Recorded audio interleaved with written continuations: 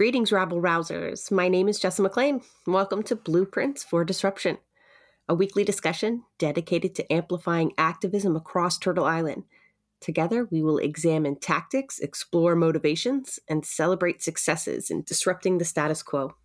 In this episode of Blueprints of Disruption, we're lucky to sit down with two members of the Palestinian youth movement.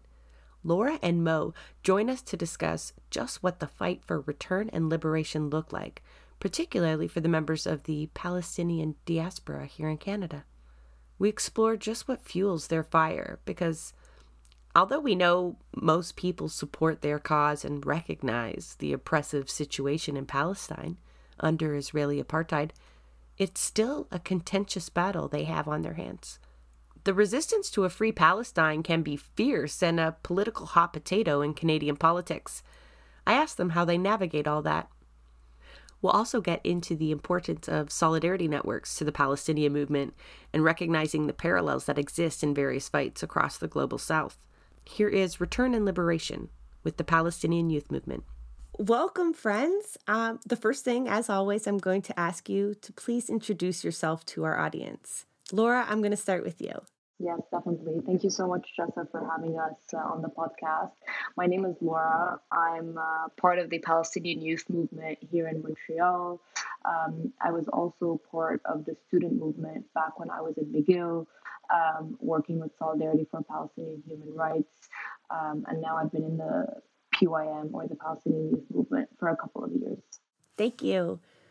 Mo, it's nice to see you again. Introduce yourself, please, so everyone knows you. Thank you, Jessa, and thank you for having us on the podcast. My name is Mo Al-Qasim. I'm a member of the Palestinian Youth Movement based in Toronto, and I'm glad to be on this show. Thanks for coming. It's definitely been a topic we've wanted to cover here on Blueprints of Disruption, and I particularly asked Mo, who he thinks I should talk to in terms of covering the Palestinian movement here in Canada specifically. And so it's the Palestinian youth movement that, Mo, I guess you're most involved with now. I know you've done other work in terms of solidarity work for Palestine. We don't need to mention all of the groups, but what is it about the Palestinian youth movement in particular that has your focus now? I think what's unique about the Palestinian youth movement is the fact that we're grassroots completely. We're independent as an organization, and we are focused and centered within the Palestinian and Arab communities. And that tends to be our priority in terms of organizing and mobilizing. We see ourselves as a main player in terms of Palestinian national liberation, and that we have a vital role within our community and within our movement. Laura, do you feel the same? And why do you think you guys are so pivotal in that fight? Like, what makes it unique? Yeah, I think, first of all, the youth are the most important sector of our community. They are the newest generation. They're the people that are going to hold the fight and the struggle moving forward. And so focusing on the youth, specifically organizing them, developing them at a young age, and re-engaging their role in the larger struggle for national liberation is very important. I also think that the reason that the Palestinian youth movement is so important is that we don't really see ourselves in solidarity with Palestinians as much as we see ourselves like young Palestinians and Arabs part of the struggle. A lot of us have families who are either there or in refugee camps, so we see this as a way more holistic struggle that we are part of.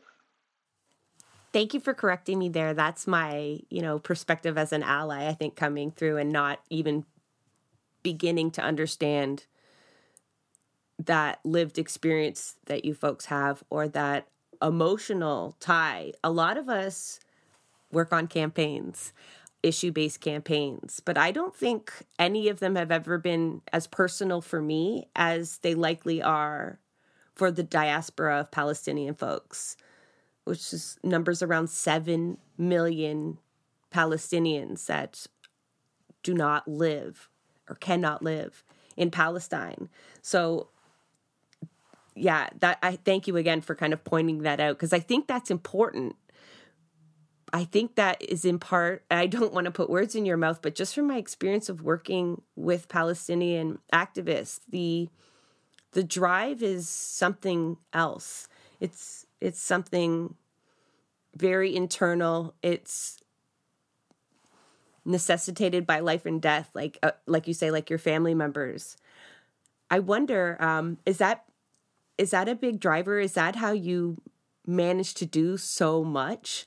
Like looking at the Palestinian Youth Movement website and the annual report from 2021 lists the amount of activities and campaigns that you folks have worked on, cultural, political, local, global, and you do that all without paid staff.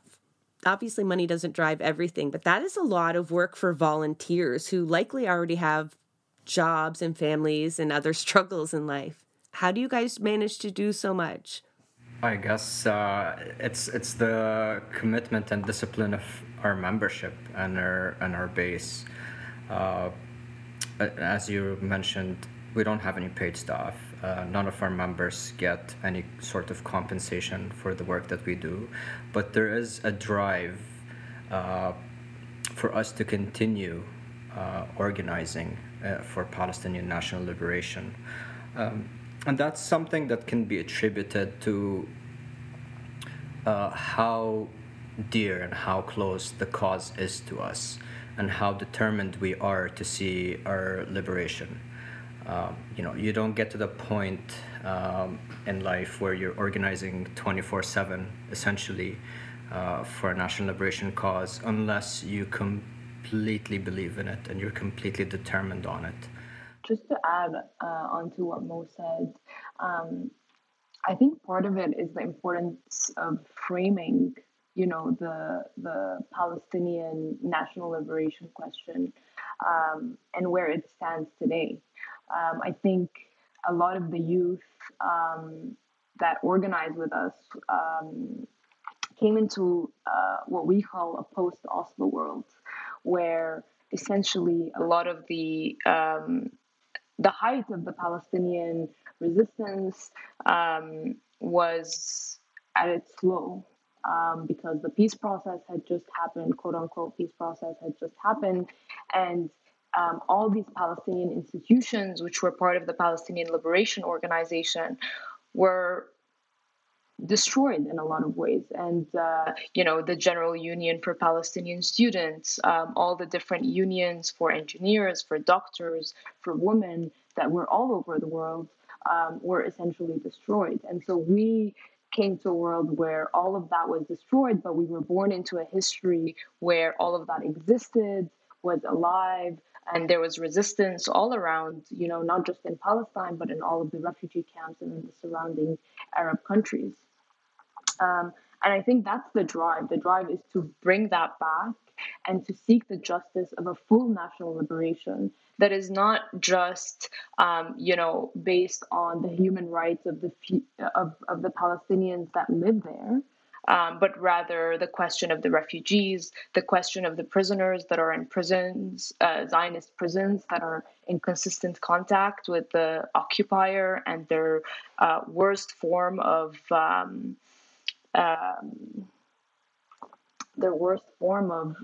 oppression in prisons.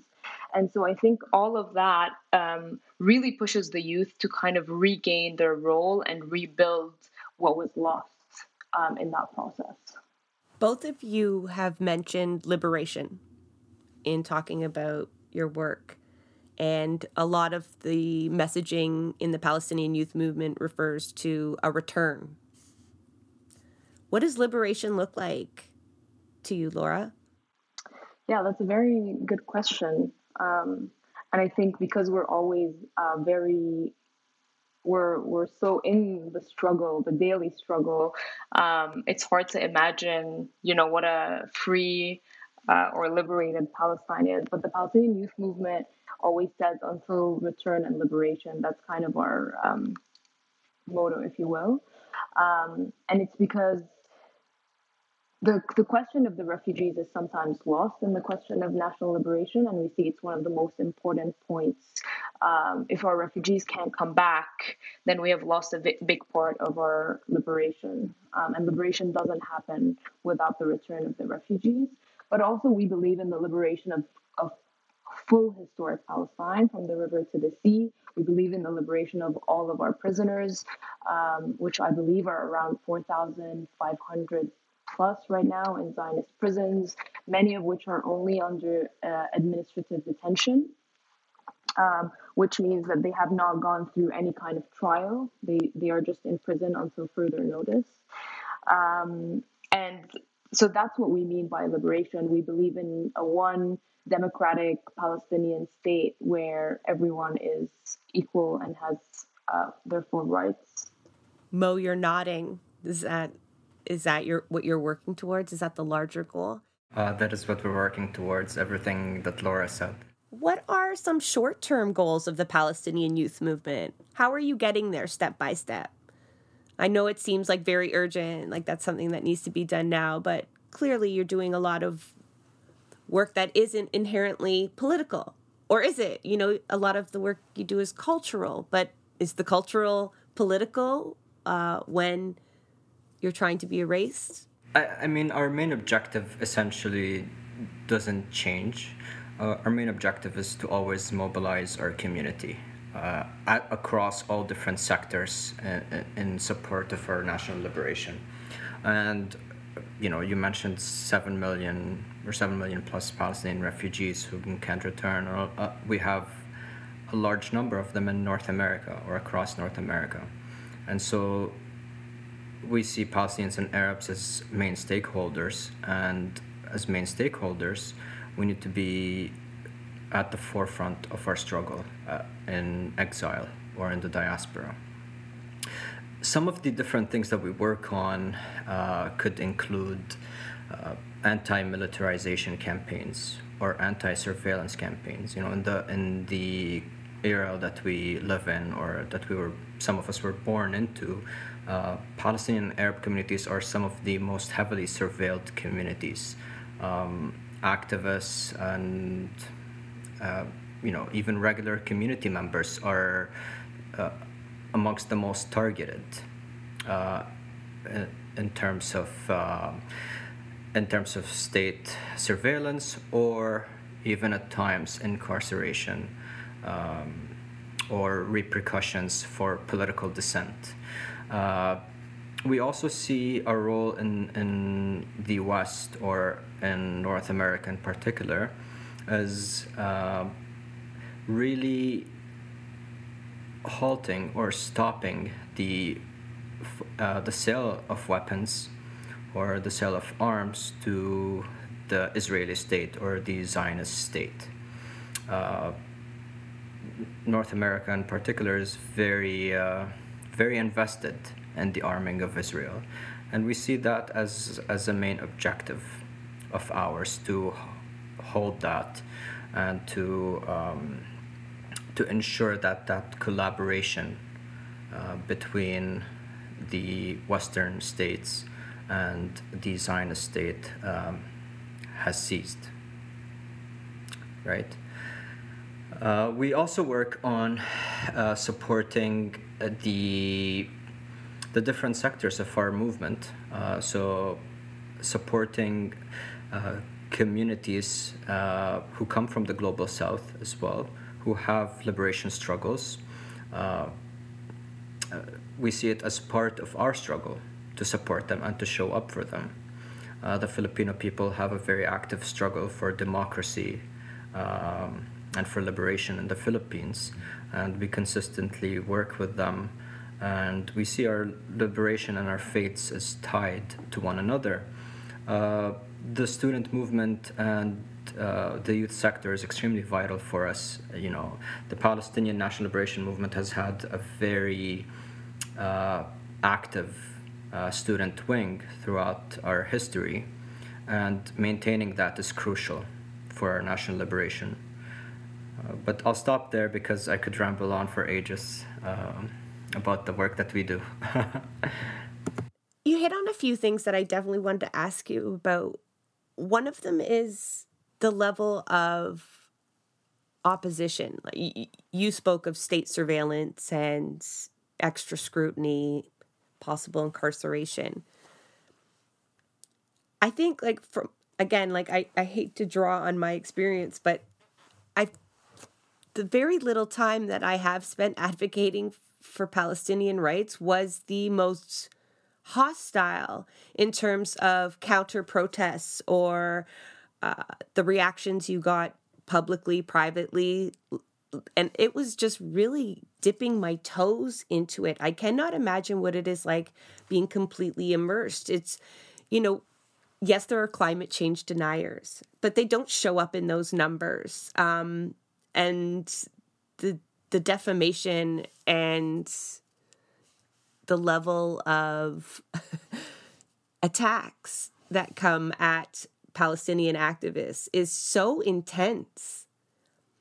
And when you have youth, I worry about them. I'm not trying to discourage anybody, but how do you folks deal with that kind of combativeness so often, right? I don't think I've done any actions at back in my days at York University and the Why You Divest movement. You talked about trying to remove weapons, and that was one of the angles, right? One of the tactics used was to get universities to stop funding weapons manufacturers in general.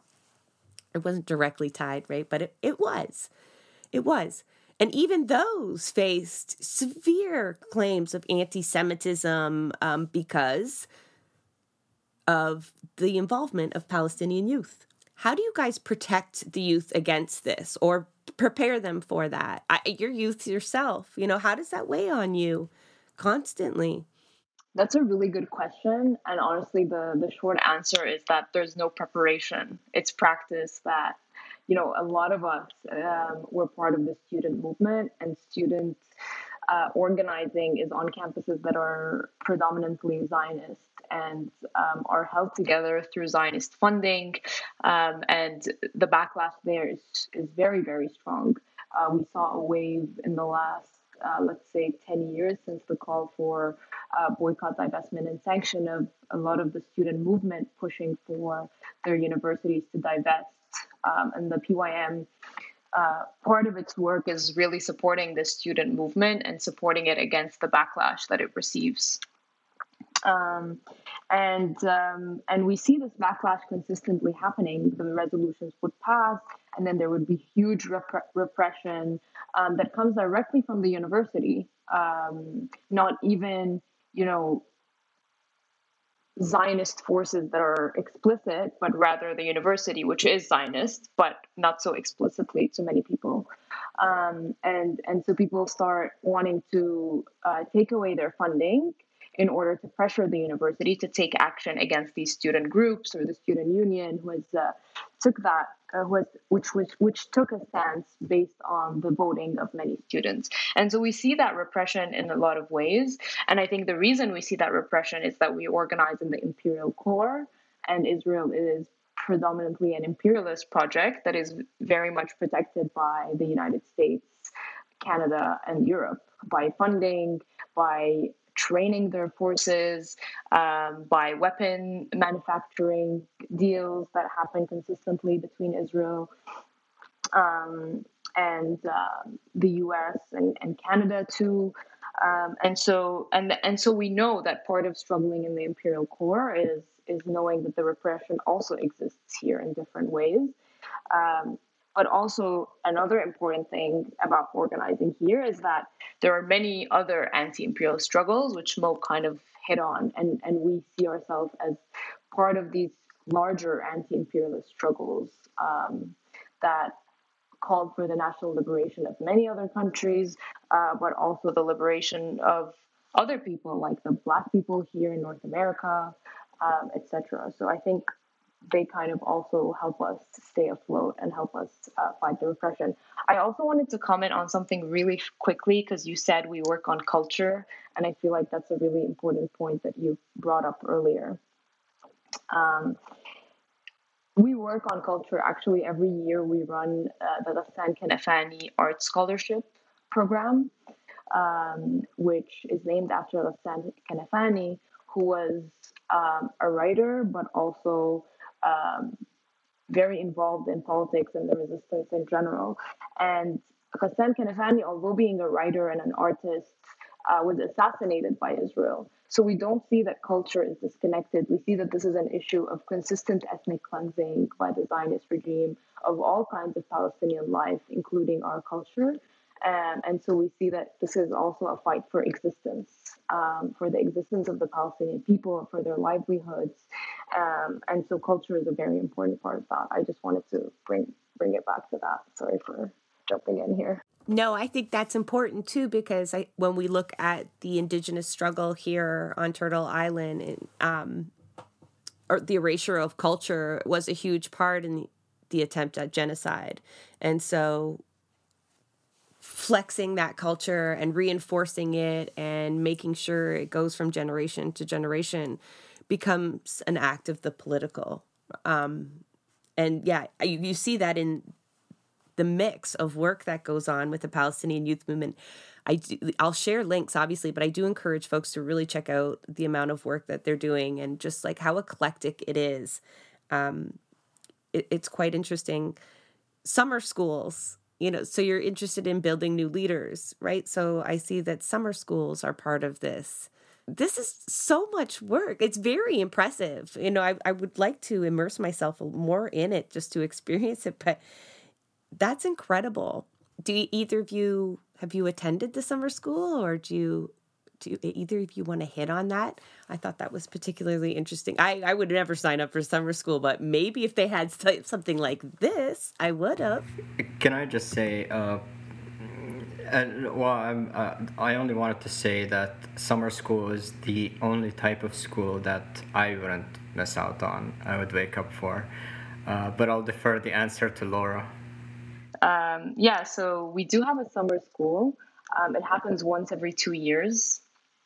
And this year, actually, over 100 Palestinian and Arab youth came together for the summer school, which is super exciting. It's been our largest ever summer school, and we had to reject some people from coming due to limitations on space and other things. So that was super exciting.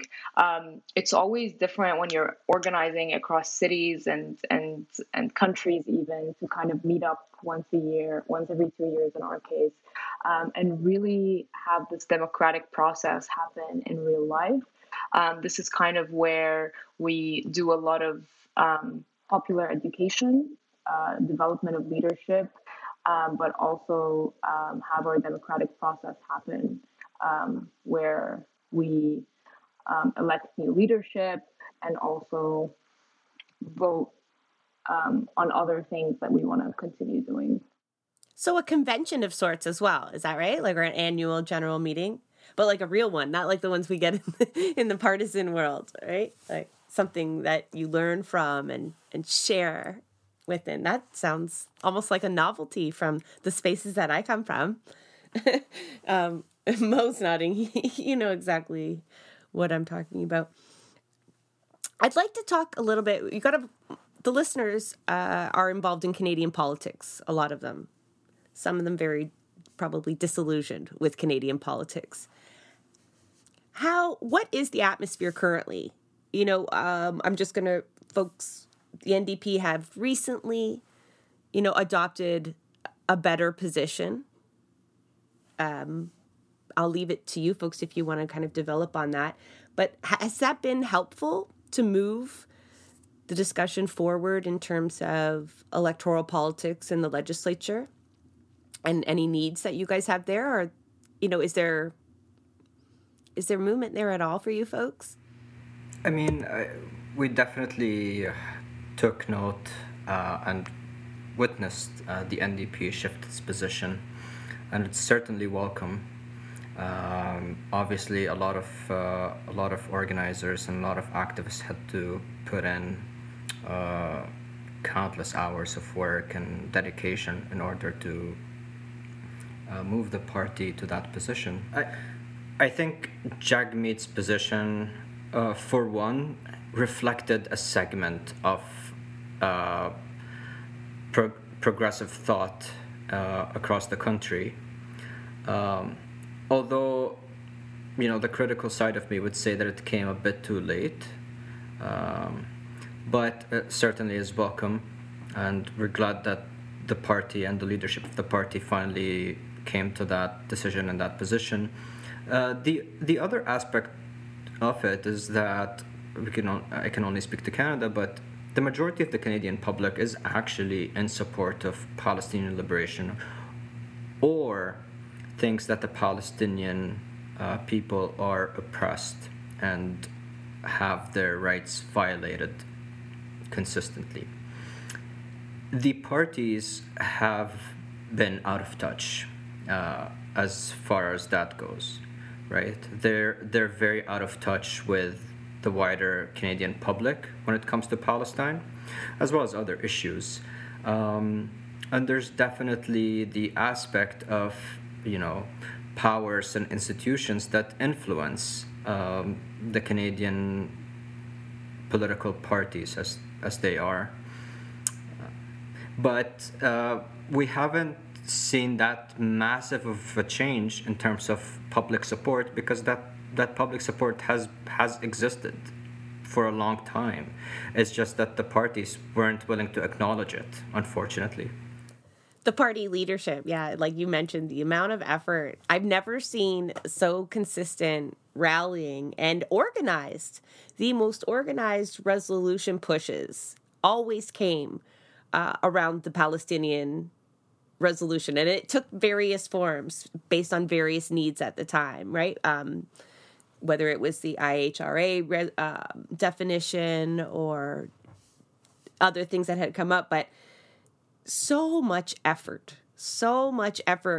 to simply get it heard, right? It wasn't a matter of testing it over and over again and convincing and doing the education needed, because like you said, the support was there. But even within a progressive party, we saw massive efforts to simply stop that from ever getting to the floor, because they knew the support would be there.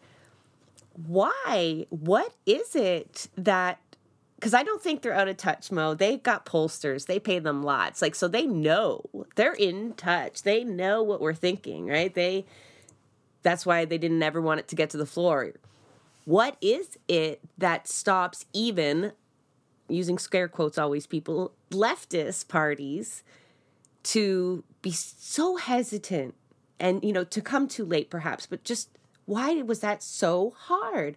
Do you have the answer? Maybe you don't. Maybe you have theories, but no one can deny that there's never been a climate change thing that's ever been that hard, or Indigenous rights, or all these other issues that have come up. I've never seen so much resistance to simply being heard. So I think, to go back to your earlier point, I think I was being a bit too kind by saying that they're out of touch. Look, there's many different factors that play into it, but one of the main factors in speaking to the left, whatever we're considering as left, at least in this part of the globe, I'm going to use the example of the Labour Party in the UK. The leadership of Jeremy Corbyn was practically under a threat of character assassination, and the smearing of their political platform. The left has a fear of being smeared and being tarred by baseless and more often than not really falsified and even at times over-glorified charges of anti-Semitism. The left hasn't been able to combat it properly, although there are segments of the left and sectors within the left and the progressive stream that have pushed hard against those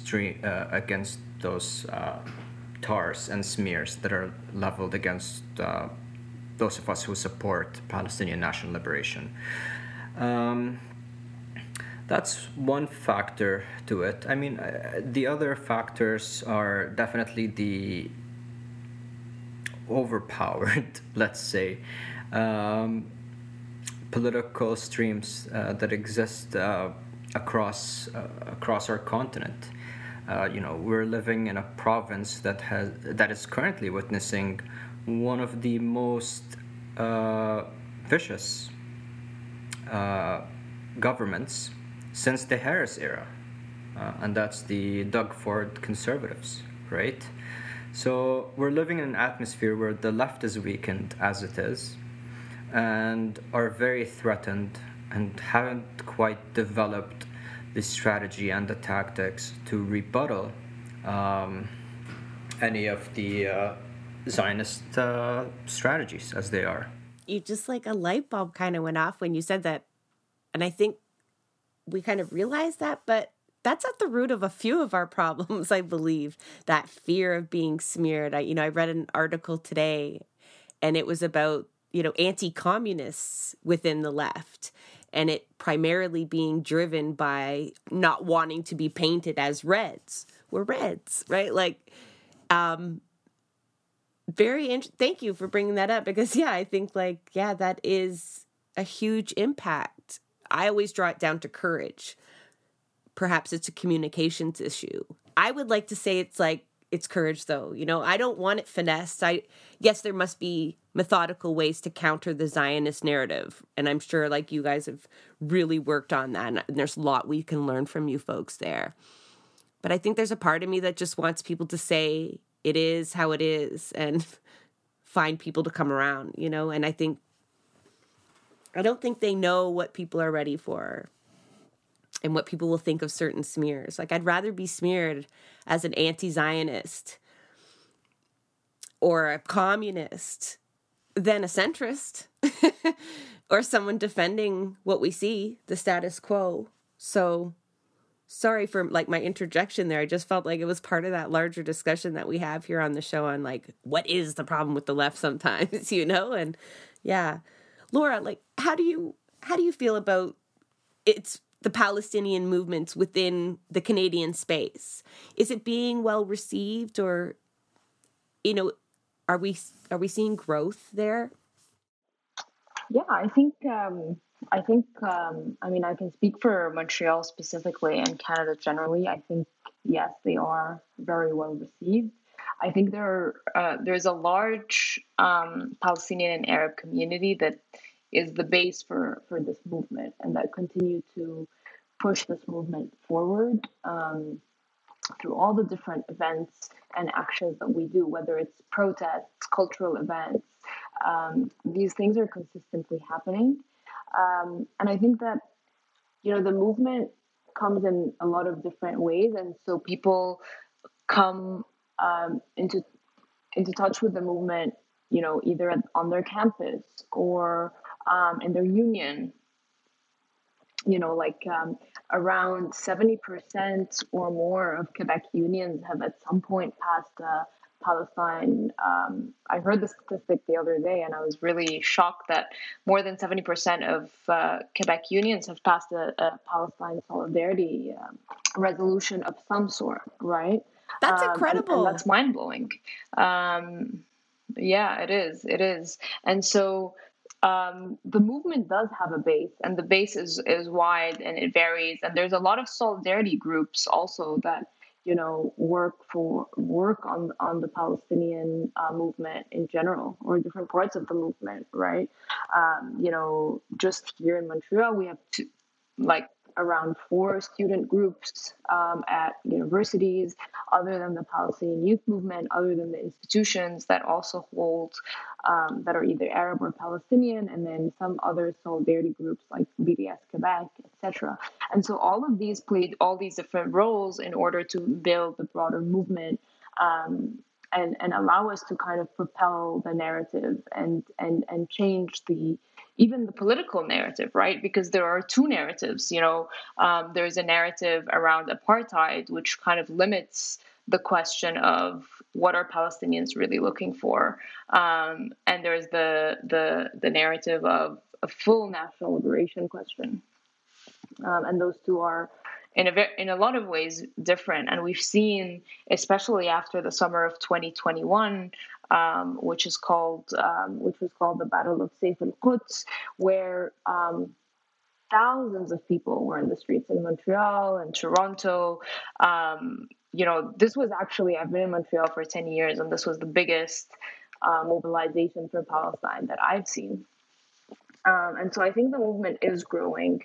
And I think the movement here also takes a lot of its pulse from the movement back home. So when the movement back home is at its height, we see a lot of mobilization here because we are following what's happening back home. And right now is the Global Week of Action for the Palestinian Youth Movement. Is that mostly centered on political prisoners in Zionist prisons? So I'll speak a little bit about the specific action and other actions that we're having this week. So there were 50 Palestinian political prisoners that were on hunger strike.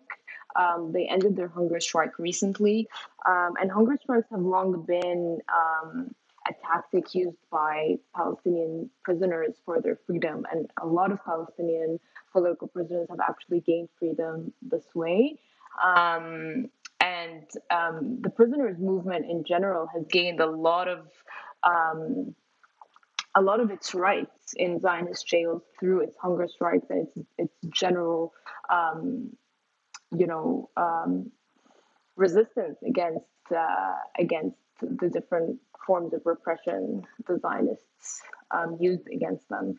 Including having something so simple as a radio and their cells was part of what they won through their hunger strikes and their struggle. And so recently, those 50 Palestinian political prisoners went on hunger strike. So we called for a global week of action, but they recently suspended their hunger strike. But also in the Palestinian Authority prisons right now, which are in full security coordination with the Zionist regime, there are political prisoners who are on hunger strike again. And we see the Palestinian Authority as just another form of Zionist repression because they are in full security coordination with the Zionist regime. They actually, a lot of the prisoners that are now in Zionist regimes were first imprisoned by the PA and handed over to the Zionists. And so they're in full security coordination. And that's the result of the Oslo process that I was talking about earlier. And so the Global Week of Action is really to bring to the forefront the issue of Palestinian political prisoners. And this issue varies, right? Like we have women prisoners, we have children prisoners. Most people don't really even know that because most of our prisoners are men. That's true, but those still exist. And the issue of prisoners is not only that, they imprison men that are part of the resistance, which is also, illegal as an occupying power, but also that there's a lot of medical negligence in Israeli prisoners, which actually causes the death of a lot of our prisoners. And so in the Global Week of Action, a lot of our chapters were having different actions, including popular education, films about prisoners, or just protests. Here in Montreal and also in Toronto, we're also having an action for George Abdullah. George Abdullah is actually Lebanese, not Palestinian, and he was a huge part of the Lebanese and Palestinian resistance in Lebanon at the time, and is now held in French prisons. And at some point, he was bound to be released, but there was huge pressure from both French and from American and Zionist lobbies to not release George Abdullah, and he's been in prison for a very, very long time now. And so on the, I think it's the 36th anniversary, 39th. I don't know, Mo, if you remember the number. 39th anniversary of his imprisonment in French jails. And so we're having an action in solidarity with him, and we're collecting signatures for a letter that we've written in solidarity with him. And that also comes back to how the imperialists are a huge part of our struggle for a huge part of the repression of our struggle for liberation. Sorry for the long answer. No, because that's critical. Because going back to what Mo said earlier, in public opinion, and people may not know what the solution is, and they have a general idea that Palestinians are, I think Mo said, oppressed. But I don't think they know the extent. Most of the public don't know the extent of oppression, or the extrajudicial killings. And one thing that we're starting to see more of on social media in terms of Palestine is the evictions that are happening and the demolishing of Palestinian communities. People see it. Anyone can watch that and get mad.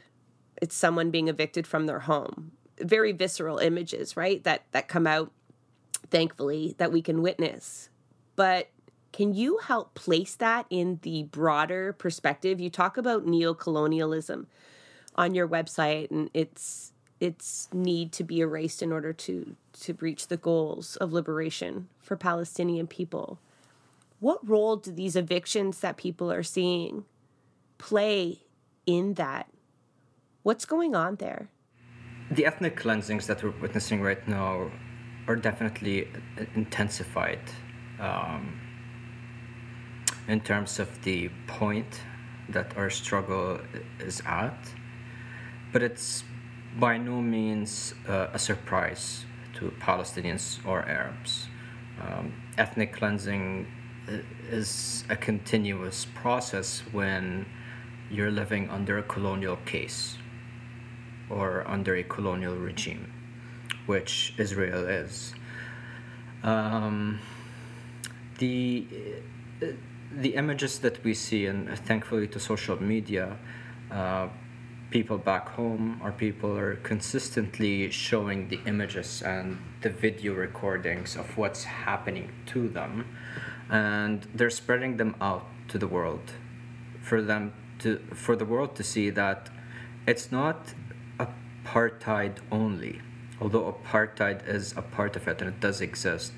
It's the fact that we live under a settler colonial regime, and that Palestine is at the heart of an anti-imperialist struggle, and that the Palestine and the Arab region is subject to neocolonialism. Our institutions, if not subservient to Western imperial interests, would be demolished and or targeted, right? Governments, people's movements are all under that threat. And Palestine is at the forefront of it in a sense, right? Because essentially Israel is, and Laura hinted at it, Israel is a Western intervention or a Western creation in a way, at the heart of the Arab region. So it guards the interests of those nation states, and it furthers them in other aspects throughout, and we see that throughout history. The exploitation of resources, the targeting of movements and governments is all done in coordination between the US primarily and Israel, as well as other countries who subscribe to that agenda. Yeah, I mean, on the topic of home demolitions, actually, home demolitions are also a collective punishment tool that the Zionist regime uses against many of the resistance and the combatants, so that if these people are unable to be found by the Zionist forces, then they would threaten them by demolishing their home, by imprisoning their families. And so, the Zionist regime is really in every aspect of Palestinian life, and they're not just after you because you did this or that, but everyone is in collective punishment all the time. And that's because, in essence, it's an expansionist project that is not limited to, where they stand right now, and will continue to expand as long as they have the military and economic power to do so, supported by the imperialists. And in terms of talking about neocolonialism too, I mean, the Palestinian Authority is part of that project as well, and they're one of the they're a big part of the problem through their security coordination, through a lot of the intelligence that they provide to the Zionist regime. All of that is part of the neocolonialist project, and a lot of the normalizing Arab states, who, although their people might not agree with the normalization, there are neocolonialist states where the ruling class interests are aligned with the imperialists. Can I add on to that? So expanding or expanding or just I don't know what the term is. Piggyback, is it? English is not my first language. On what Laura said. So the Palestinian Authority is what, in traditional Marxist terms, you would call a comprador class. They're a local elite. They're not exactly the bourgeoisie class that you would level with the Israeli bourgeoisie, who could at any moment in time be on similar footing even. They're employed exactly by the Zionist colonial project. So they act as an extension of them, and the Palestinian Authority, they do that, and they secure their profit and their interest through being arms of the Zionist regime, right? So it's a totally different sector, if you will, or a different class from the rest of Palestinian society and the Palestinian struggle. They're not considered part of our struggle, and they're very, very few and elite in that sense. That seems like a very accurate class analysis there when you described the Palestinian Authority. I think that would surprise some of our listeners. Is that a controversial position within Palestinian activism?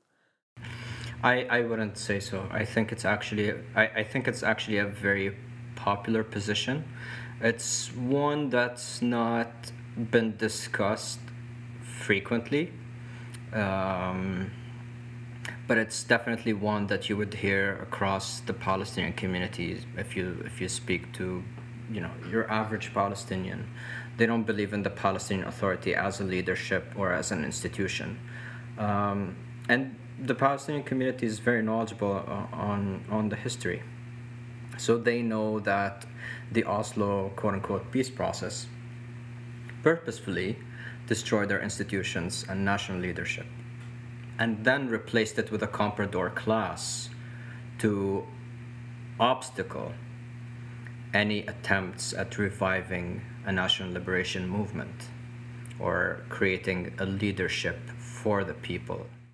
That creates a kind of a political conundrum, right? So are your appeals then by necessity to the international community always? Like, is that... Sorry, I'm struggling here just with so many Palestinians not living in Palestine and the power structure that exists there. Where does this liberation come from then? How do we get those 7 million folks and all of their allies to make a difference? Like, just help me here. Because I feel like the international community has failed so far, right? Like, that's really... I'll try my best to kind of draw an image here, but I mean, although the PA exists, we can see right now in Palestine that there is a lot of different formations of popular resistance that are consistently happening, and so these people don't really agree with this class and continue to do what they want. And for example, the Jenin refugee camp, which is in the West Bank, is a camp where neither the PA forces nor the Zionist forces have been able to enter easily, right? And is completely protected.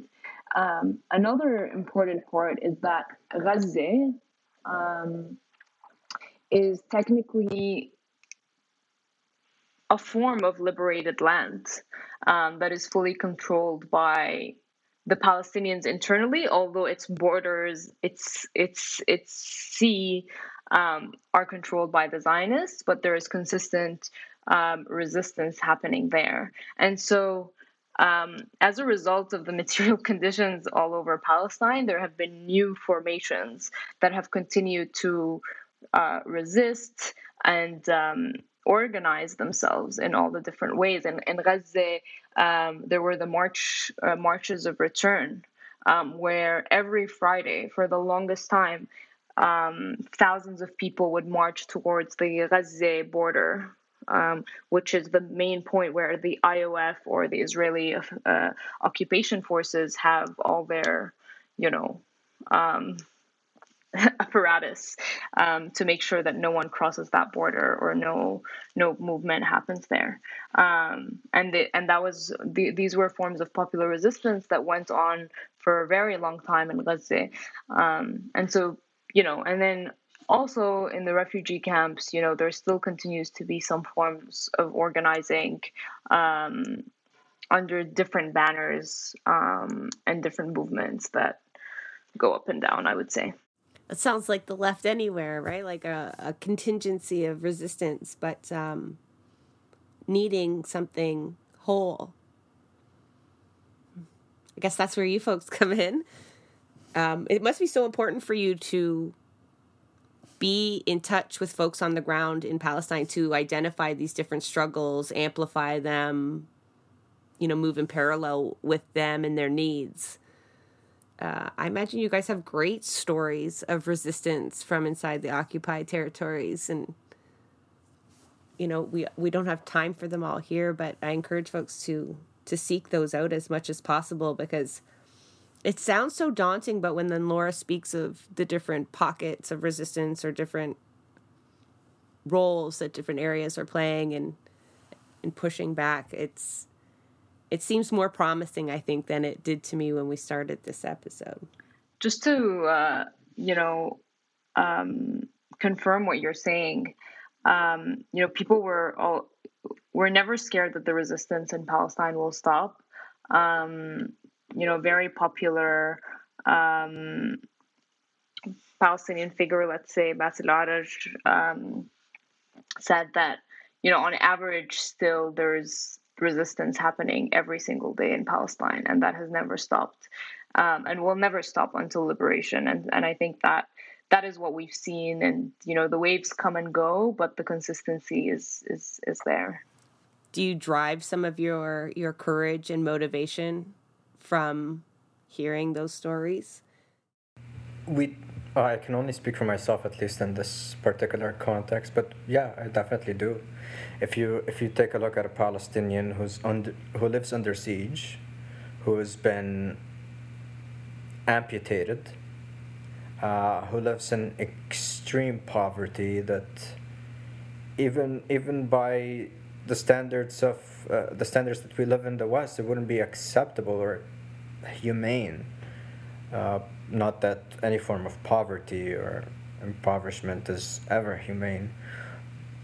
When you look at that and you see them continuously resisting, you have to look at yourself and really find that drive, uh, and you have to sort of steamroll through all the obstacles and the the forms of repression that we face here.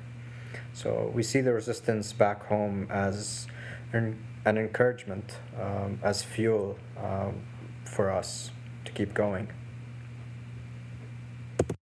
I'm glad you've got fuel, because it's a tough road, from what I've seen friends in the movement go through. And it's even me, as so removed from many of these stories, always thought to myself, like, I think I was doxxed one time after doing all I did was marshal. All I was a marshal at a rally at York University, and I ended up getting doxxed. And that was, for me, it was super upsetting. But the only thing that made me feel better was thinking, don't be such a baby. Like, literally, people are fighting for their lives in terms of this cause. A few phone calls from Zionists on my cell phone is something you're just going to have to deal with. But, I can make light of it because it was just so fleeting. It wasn't something so sustained. And I know both of you are and a lot of Palestinian youth are really heavily involved in the movement. And we've already talked about why, right? I think that's obvious why.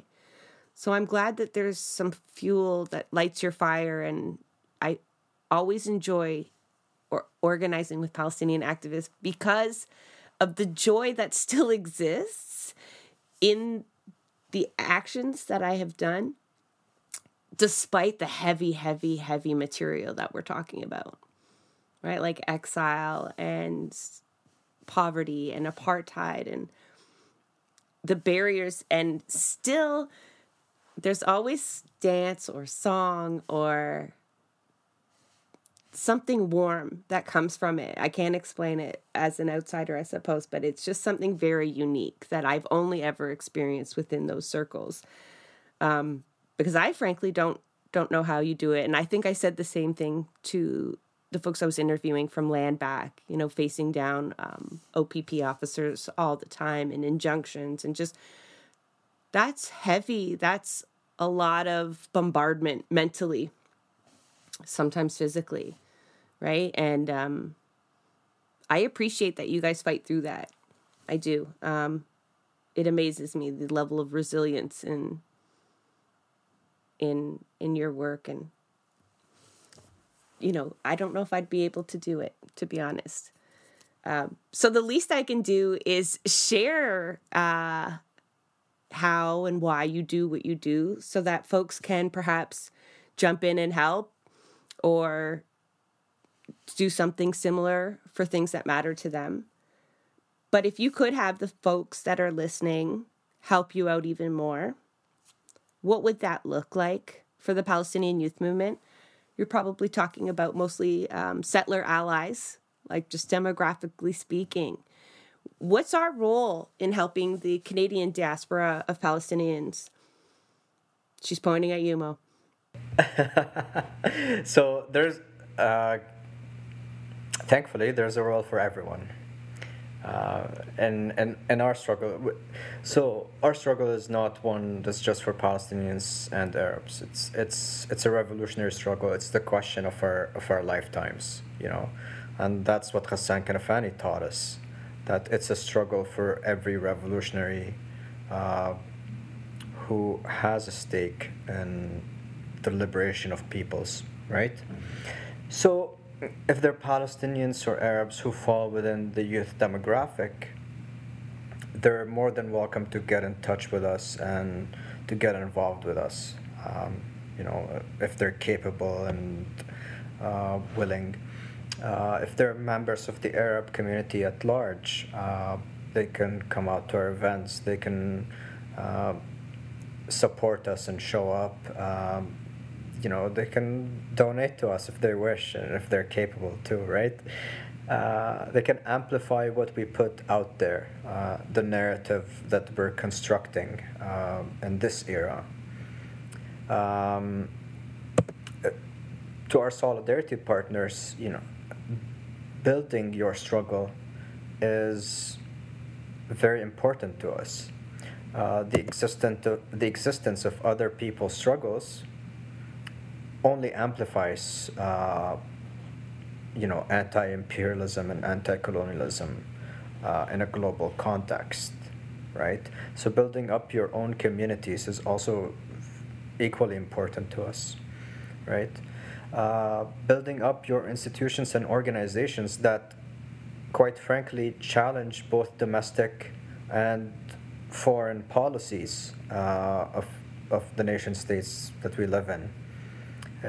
That's very crucial to the success of people's movements. Well, that's good, because that's mostly what the folks listening are trying to do. Better their unions or better their communities and break down the structures that make it almost impossible for folks to see real change. So I think your words will fall on friendly ears. And I said this before, but in the show notes, we will share as many resources as we can that will link you back to the Palestinian youth movement and the global week of action they're having, as well as any of the other topics that we brought up. We will try to continue this discussion offline as well as we usually do. I want to thank you so much for coming on here, sharing your motivations, the stories of Palestine and the struggles. I wish your job was easier. I am glad that you are doing it, though. I do appreciate it. Do you have any parting words that you would like to share with anybody? Thank you so much, Jessa, for having us. It's honestly been a pleasure speaking with you about this. Parting words is usually, it's really the revolutionary optimism that we all have and our strong belief in the success of our national liberation project and all struggles for justice that keep us going. And I hope that other people also keep that energy going and all the struggles that they're working on. And, people are also always welcome to volunteer with the Palestinian youth movement if they would like. Thank you so much for having us, Jessa. It's been truly a pleasure and an honor to be on this podcast. The pleasure is all mine, folks. Thank you so much. Like in all things that we do, there is a team behind Blueprints of Disruption. I want to give a big thank you to our producers, Santiago, Hello Quintero, and Jay Woodruff. Our show is also made possible by the support of our listeners. So if you appreciate our content and would like to become a patron, please visit us at www.patreon.com/BP of Disruption. So if you know of any work that should be amplified or want to provide feedback of our show, please reach out to us on Twitter at BP of Disruption.